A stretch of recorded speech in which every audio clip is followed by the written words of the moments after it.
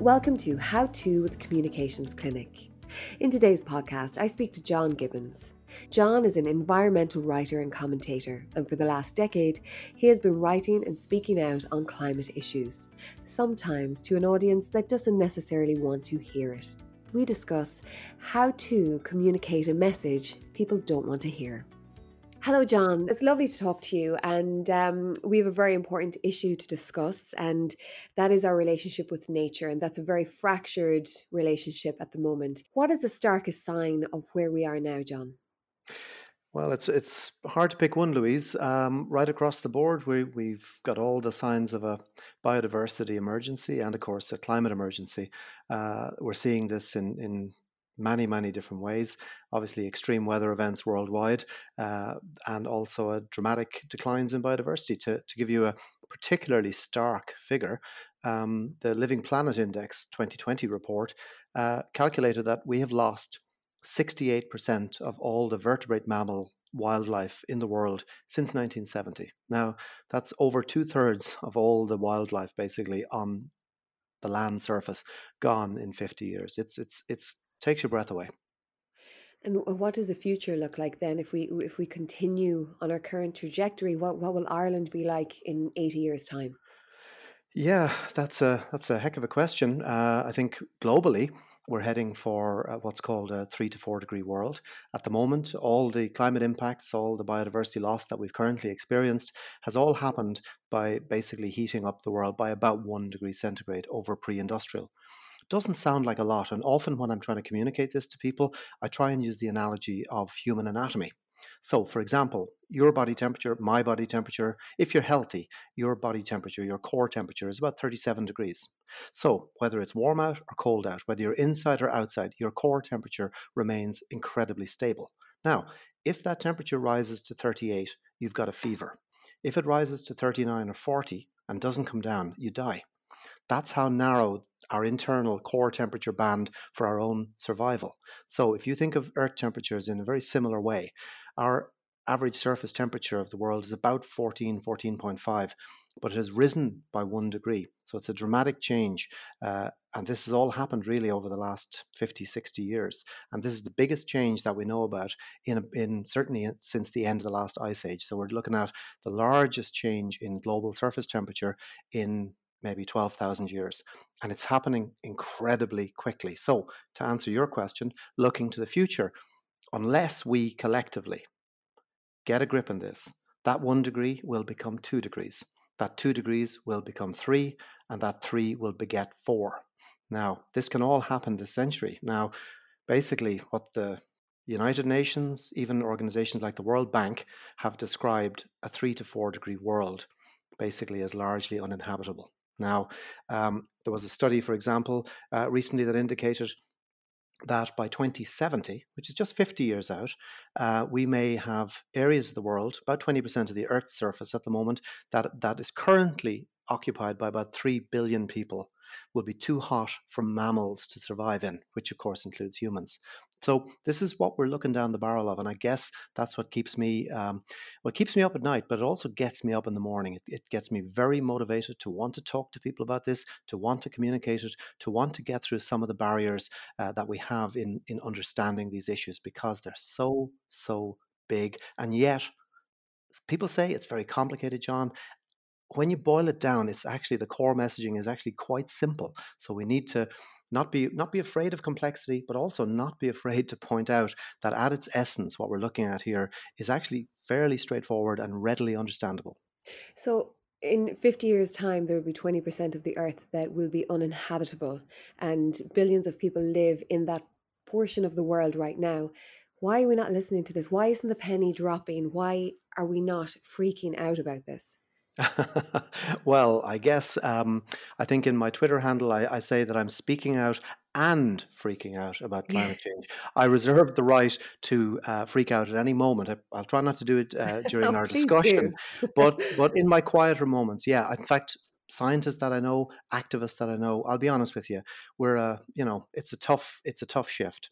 And it's quite strange, really, because maybe 15 years ago, I'll be honest with you, I was off busily running my own business, hadn't a care in the world, first kids coming along, happy days, and I kind of stumbled into this. So I'm not kind of a career environmentalist who's been banging on about this for 30 years.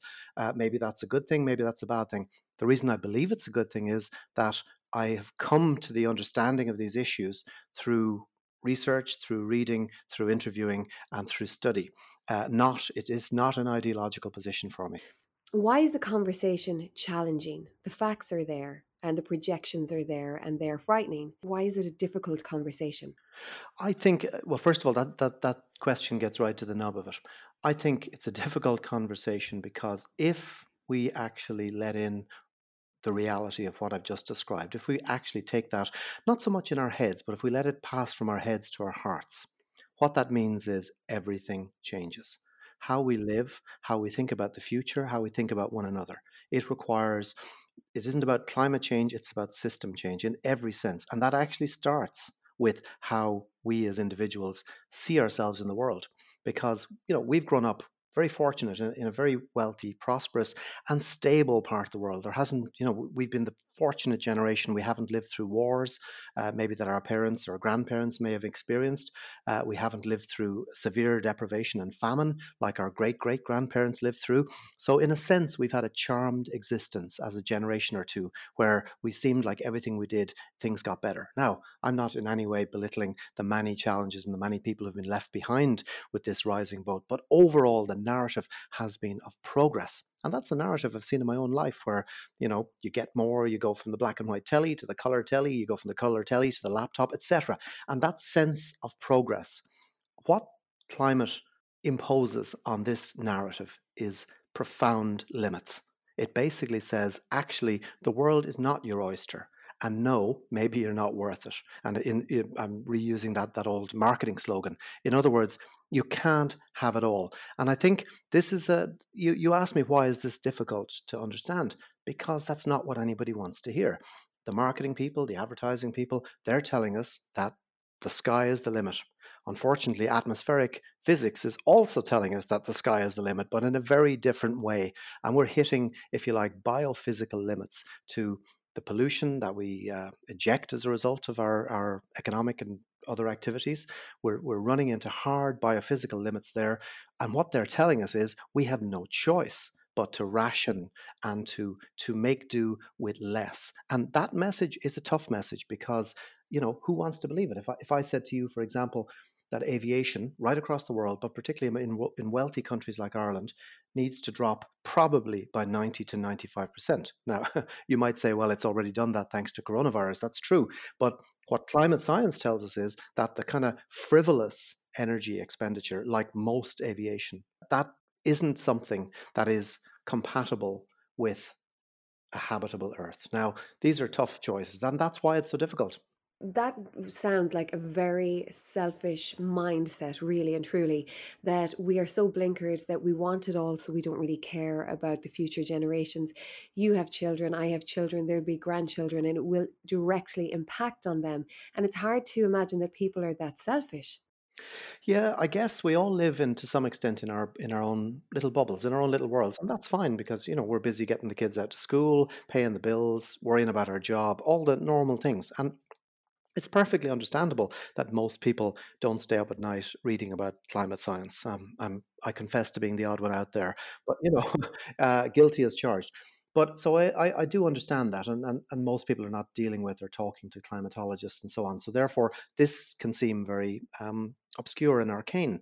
And when people encounter somebody like me on the radio banging on about it, I quite understand that their first reaction, especially if they're not exposed to this, is, what on earth is that guy talking about? I've never heard such nonsense. And I'll be honest with you, being truthful, if you'd asked me 15 years ago, I'd have been one of those people put my hand up saying, what is he going on about? The rainforest. I mean, for goodness sakes. And that's been completely frank. This has come as a big a shock to me as it is to the audiences that I'm currently communicating it to. And I always try to keep that in mind, to be gentle with people, because what I'm in the business of, and people like me, we're in the business of breaking bad news. And that's you have to be gentle with people when you do that. And that's what I want to talk to you then. So you're breaking bad news. What is the best way to do that, to communicate the issues that you need to? Yeah, I think first of all, you have to be empathetic. I've probably in my early days of communicating it, and partly I think this is a reflection of my own anxiety. I think I tended to be probably adversarial. I think a lot of the interviews I was set up in tended to be framed in an adversarial way, and I kind of came out swinging pretty much every time. Now, that was probably, as I say, more my own anxiety, my own despair speaking through. And I think I've learned in the meanwhile to kind of put that in a can and try and use it more constructively because it doesn't help. If you're in an emergency situation, you've got to remain calm so that people around you can get they can go through the same thing that you've been through, but you've got to help them through it. You said before that you've seen the swing from denial, firstly, to despair. What happened in between that? Yeah, that's a really good way of putting it. When I started out on this beat, I almost dreaded, I'll be honest, going into radio studios because it was usually a Punch and Judy show that I was walking into, and I'd just come out angry and upset, and probably the audience just frustrated as why is that guy getting so annoyed and why is everybody so bad tempered? So it has moved past that. I think there's no question we've moved into a different place, and I think that's probably where we need to be going. We started with denial. And I think as the penny began to drop, and I've seen this particularly, say, for example, in the last couple of years with the children's strikes and the Extinction Rebellion, and I've met quite a few people involved in that, and a lot of them are in despair.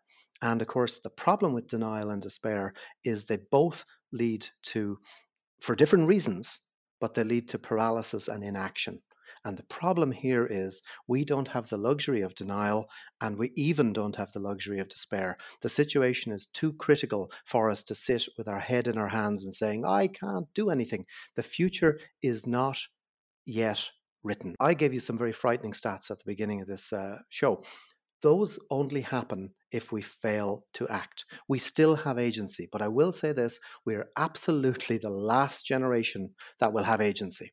Beyond this, our kids and certainly their kids won't have the opportunity to change the future the way we do. So in a sense, we're the kind of crisis generation. We have an opportunity if we get our act together, and that's why people like me communication is so vital because we've got to win the hearts and minds for people to understand. And I find increasingly what you're trying to do is to connect people with their own hearts. I think a lot of people have this in their head. They know, they've heard, they've read, but they're reluctant to let it enter their heart because if it does, maybe that means a lot of pain.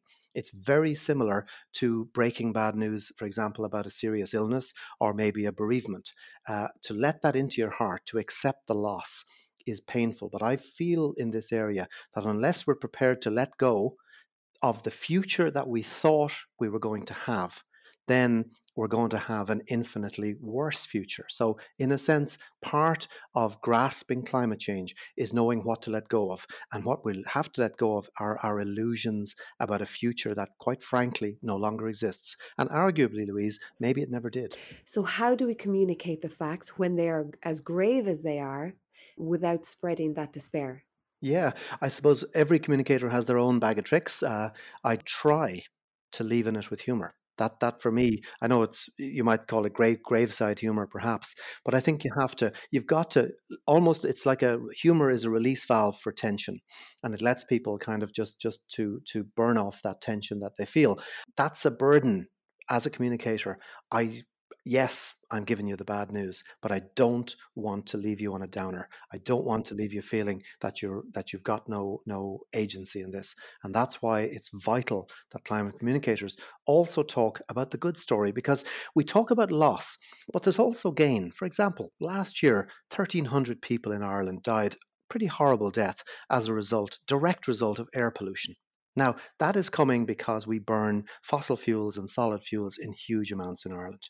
That's a huge amount of premature death and suffering that if we move towards renewable fuels, that means thousands of people not dying horrible premature deaths. So I think it's really important for climate communicators to mention and never to forget that many of the things that require fixing will make the world better. It's not that we're trying to take everybody's toys away. So, tell me Do you think that there is a point when people's minds just change, like the marriage referendum? There's a point where we say, okay, sorry, like this is the way we need to go. This is the way we need to move forward. Does it click? Yeah, I think it does, and I think the analogies you've given are really good. Again, I'm old enough to remember the first divorce referendum back in the 80s, and it was just frightful. And essentially, the voices in favour were drowned out; they weren't to be heard. And so, in a generation, those changes have happened, and to draw that comparison, yes, there is a saying that nothing changes for decades, and then decades happen in weeks. And I do sense that we're close to an inflection point where we may be rounding a corner towards absolutely profound, widespread awareness. And for example, we've seen this in the richest state, in the richest country in the history of the world, has lost 4 million acres in unprecedented forest fires that are burning out of control. And that, for example, is a ghastly climate reckoning for people in that part of the world. But unfortunately, that type of reckoning is coming for all of us, whether it's through floods, droughts, food shortages, refugee catastrophes, etc. So I suppose going out to meet that type of news, embracing it, accepting the fact that we live in a different world to the world that we thought we lived in, and then getting together. And one thing, if I might add, Louise, to that is, when I was finishing up with the students the other day, I said, look, don't try and deal with this by yourself. Talk to people. Confide in others, because I say this stuff is toxic. This knowledge can be very corrosive for an individual. And what you need to do is to join support networks, join up with people, join an environmental NGO, whatever it takes, whatever works for you to help you to relieve your stress. Because by itself, that stress is, as I say, it's corrosive and it's toxic. But put together with other people, you can find energy to change. And the difficulty here, by the way, probably some people say the most powerful force in the universe is gravity. I believe it's inertia, by which I mean the tendency of humans to do today what we did yesterday and the day before. So the kind of changes, when people talk about climate change, what we mean is we're going to have to change all our systems, we're going to have to rethink things, and that type of change threatens us. It makes us, if somebody said to you, for example, you've got to give up meat and you've got to be a vegetarian, that's really threatening. People say, no, no. Or maybe 20 years ago, somebody said to you or me, you've got to stop smoking because it's killing you. Well, I say, well, I like smoking. So a lot of the things that we think we're being asked to give up, it's a struggle because, of course, so much of these things, these patterns are habits, things we've done all our lives. And when somebody comes along and says, you got to change all this, our first instinct, and I completely understand this, is sod off, mate. I don't want to. I like my life the way it is. hmm So, just to change the habits, then, are the guidelines clear enough? So, let's take COVID-19, for example. We've spent 8 months glued to the news every evening to learn about the impacts of COVID because it could knock on your door at any stage. Climate change, then, potentially equally, if not more grave. We're not as engaged in this. Is that because it's in the distant future to us, or it's on the west coast of America, or is it not close enough to home for us to get the point? Yeah, I think there's some truth in that. I mean, for example, when the western seaboard is underwater, then after we've got through the news reports, eventually the climatologists get a turn and they start pointing out that we're getting extreme weather events because they're fueled by additional precipitation, etc., etc. And for a while, there's a raising of awareness. The problem is keeping that focus. That's been so difficult because, as we said earlier, we're all busy with our lives. We're things to do, places to go, and also other things to worry about. And I think this is a conversation I've had with many people in the media, and that is, where's the climate space? And they'll say to me, well, come on, John, be reasonable. It's all about coronavirus these days. And before that, of course, it was all about Brexit. And before that, it was all about the recession. And I'm kind of saying, okay, guys, I completely understand these are very important issues, but there's the big picture. We've really got to keep an eye on the big picture. And the big picture is the climate one. But do you think we can just manage one crisis at a time then, be it, the economy or COVID is the immediate, the manageable? Yeah, I think so. There was a saying about a particular American president from back in the 70s. They said that could he really walk and chew gum? In other words, can he do more than one thing at a time? And I think we're going to have to figure out how to walk and chew gum here. We're going to have to learn to deal with the current crisis, whether it's Corona or Brexit or political crisis, while keeping a weather eye, a sharp eye on the bigger picture. And this has been a problem. And I think especially it's been a problem because the media, even in Ireland, it continues to overrepresent a tiny handful of very articulate, very clever individuals who keep popping up like the proverbial bent penny on radio shows with basically guff and nonsense. If I'll say that with the greatest of respect, and they represent a tiny, tiny handful of public opinion. However, as I say, because they're entertaining and because they're always apparently available, they are overrepresented. And this is a problem because, look, any of us would want to believe this isn't the case. And therefore, when you hear some guy on the radio saying, oh, that's only all rubbish and God controls the weather, all that kind of stuff, it is tempting to say, okay, maybe that guy is right. Maybe I don't have to worry. Now, I'll be honest, I would like to believe it too, because I don't want the the the messaging that I'm involved in sharing, I don't want it to be true. I'd be perfectly happy if somehow or other the United Nations came out and said, listen, guys, great news, climate change is not a problem, great news, we've tackled biodiversity loss.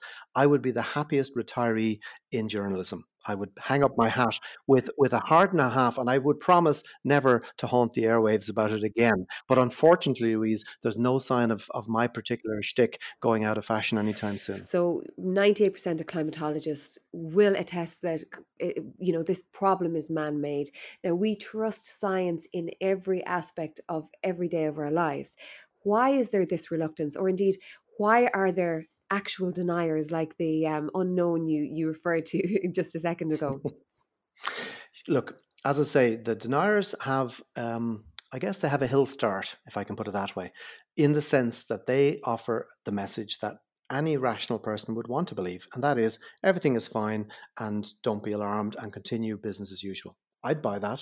If it weren't for the fact that it wasn't true, I personally would be much happier with that messaging than with the messaging that I'm involved with. So I think the deniers and the delayers, I'll be honest with you, these days, Louise, very few of them are prepared to actually fess up as straight up deniers. They've kind of changed their game and they now come on and say, well, of course we all take climate seriously, but not now.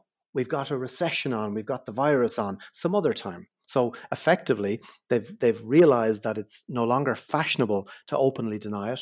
So what they've moved on to is, let's see if we can delay it for another few years. And what's the media's role in this and the role they play with dissenters?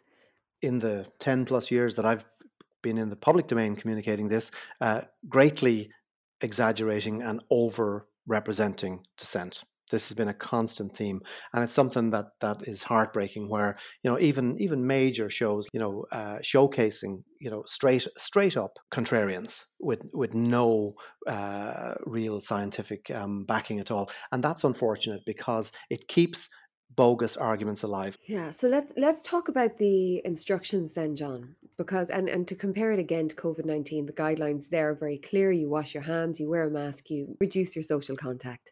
With climate change, is there too much to digest? Does the hill look too steep? We have to break it down, and we have to say we have to live within limits. There are, as I described them, these hard limits out there. Now, for example, Sweden, a very wealthy country, a cold country. The average Swede accounts for about 4 tons of carbon dioxide a year. Now, it's still too much, but compare that to the average Irish person. 13 tons of carbon dioxide a year. Now, nobody would say that a Swede, that they're poorer or live in worse quality housing or have a poorer quality of living than we do. In fact, probably a higher quality. But because they have seriously addressed climate change, they've delivered lots of good things, such as warm houses that are extremely easy to heat. In fact, in many cases, houses that require no external heating at all. And they've dealt with and squeezed a lot of the carbon out of their system so that they're able to live to a good standard of life with low carbon. Now, take a country like Ireland, okay, are we the worst in the world? No, we're not. The US, for example, it's almost double that. So that's catastrophic. But if you take it globally, and you were to divide out the carbon available for the future, it's no more than maybe 2 tons per person per annum for the rest of the century. Now that's maximum. So we've got to go today from 13 tons to 2 tons. Now, obviously, it'd be a lot easier if we were starting from where Sweden is starting, where they had used their technology, used their wealth to actually decarbonize their societies. But we haven't. We've just been buried our head in the sand, and it has actually put us at a competitive disadvantage. The future is going to be tough. Make no bones about that. However, there are so many things that we can do better. There's so many decisions that we can make that can lead us down the path of a safer, cleaner future. So come back to the reduction of our carbon. If you could give 3 bite-sized options of how we do that at home on a daily basis, something that we can do immediately starting now, what are they? Sure, absolutely. Let's be honest. The first one, right, is change your diet. We need to move away from, first of all, pretty much eliminate red meats.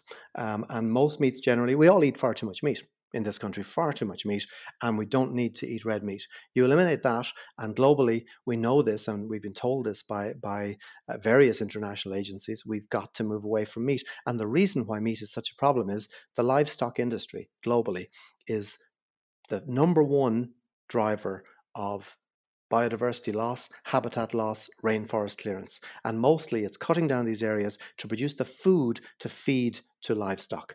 In the world today, there are 70 billion farmed animals, 70,000 million, 10 times more than there are people. And all of that enormous herd, feeding them is what is causing us to cut the world down. There is enough world to feed humans. There isn't enough world to feed 70,000 million farmed animals. So we, as a society, need to move the heck away from farming animals as fast as possible and to move towards the Dutch model where they farm food to be eaten directly by people. I think in agriculture, we need to think smart. In transport, we need to, for example, at the moment, there's 2 million cars on the road in Ireland. That's far too many cars. We do not need 2 million cars. The average car sits outside the average home for about 95 to 98% of the week. It's simply sitting parked someplace. So all of us don't need as many cars. We only need a fraction of the number of cars that we have, and we need to replace those cars as soon as possible with electrics, and we need to switch to investing in clean public transport along with it. Now, the next big one, and you did ask me for 3 big ones, here's number 3, is how we heat our homes in Ireland at the moment is catastrophic. We're burning vast amounts of fossil fuel energy, most of it heating up the outside.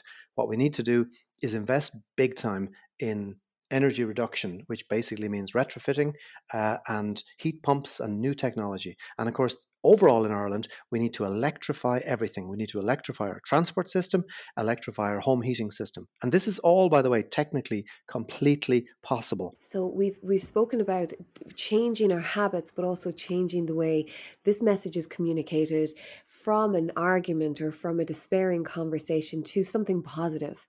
So what does that take from me or you or any of us? How do we improve this conversation and get this message across? We need to talk about it, right? This is like so many other issues in Irish life, pushing this one under the rug, not talking about it or only talking about it in angry terms has been very unhelpful. So it's out in the open now. We're having conversations like the one we're having today because they're about our future, about our shared future and how we want to shape it. And I think we as citizens should have a say in the kind of future that lies ahead. And that's why engagement, talking about the issue, and putting choices out to citizens so that let the public, and the public can be surprisingly insightful in this.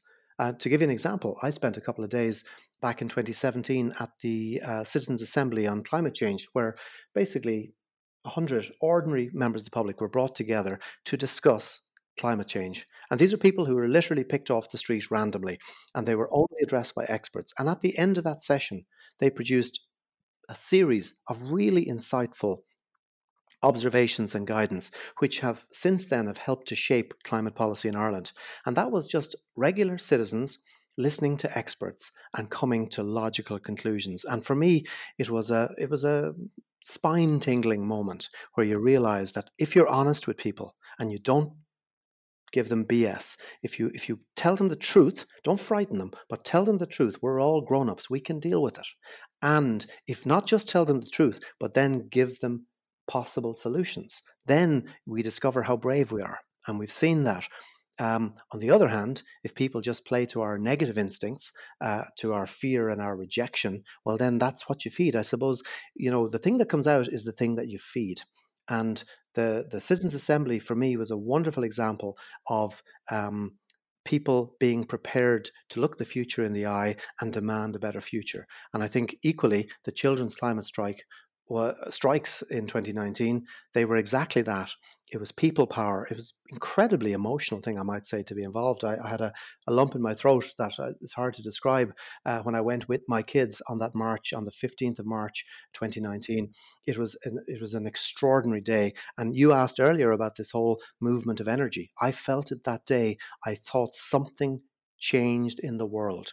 And I thought, this gives me hope. And I'm not a person renowned for my hopefulness. And I'm wary, by the way, of hope. I think hope can be short for hopium. It can be short for this idea that something will come along.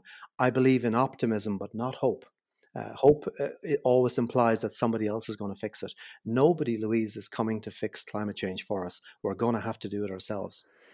And you've given us solutions, and you've given us positivity too, John. And for that, thank you very much. And thank you for joining us on the podcast today. Delighted, Louise. And thank you very much for having me. I really enjoyed our conversation. And thank you for listening.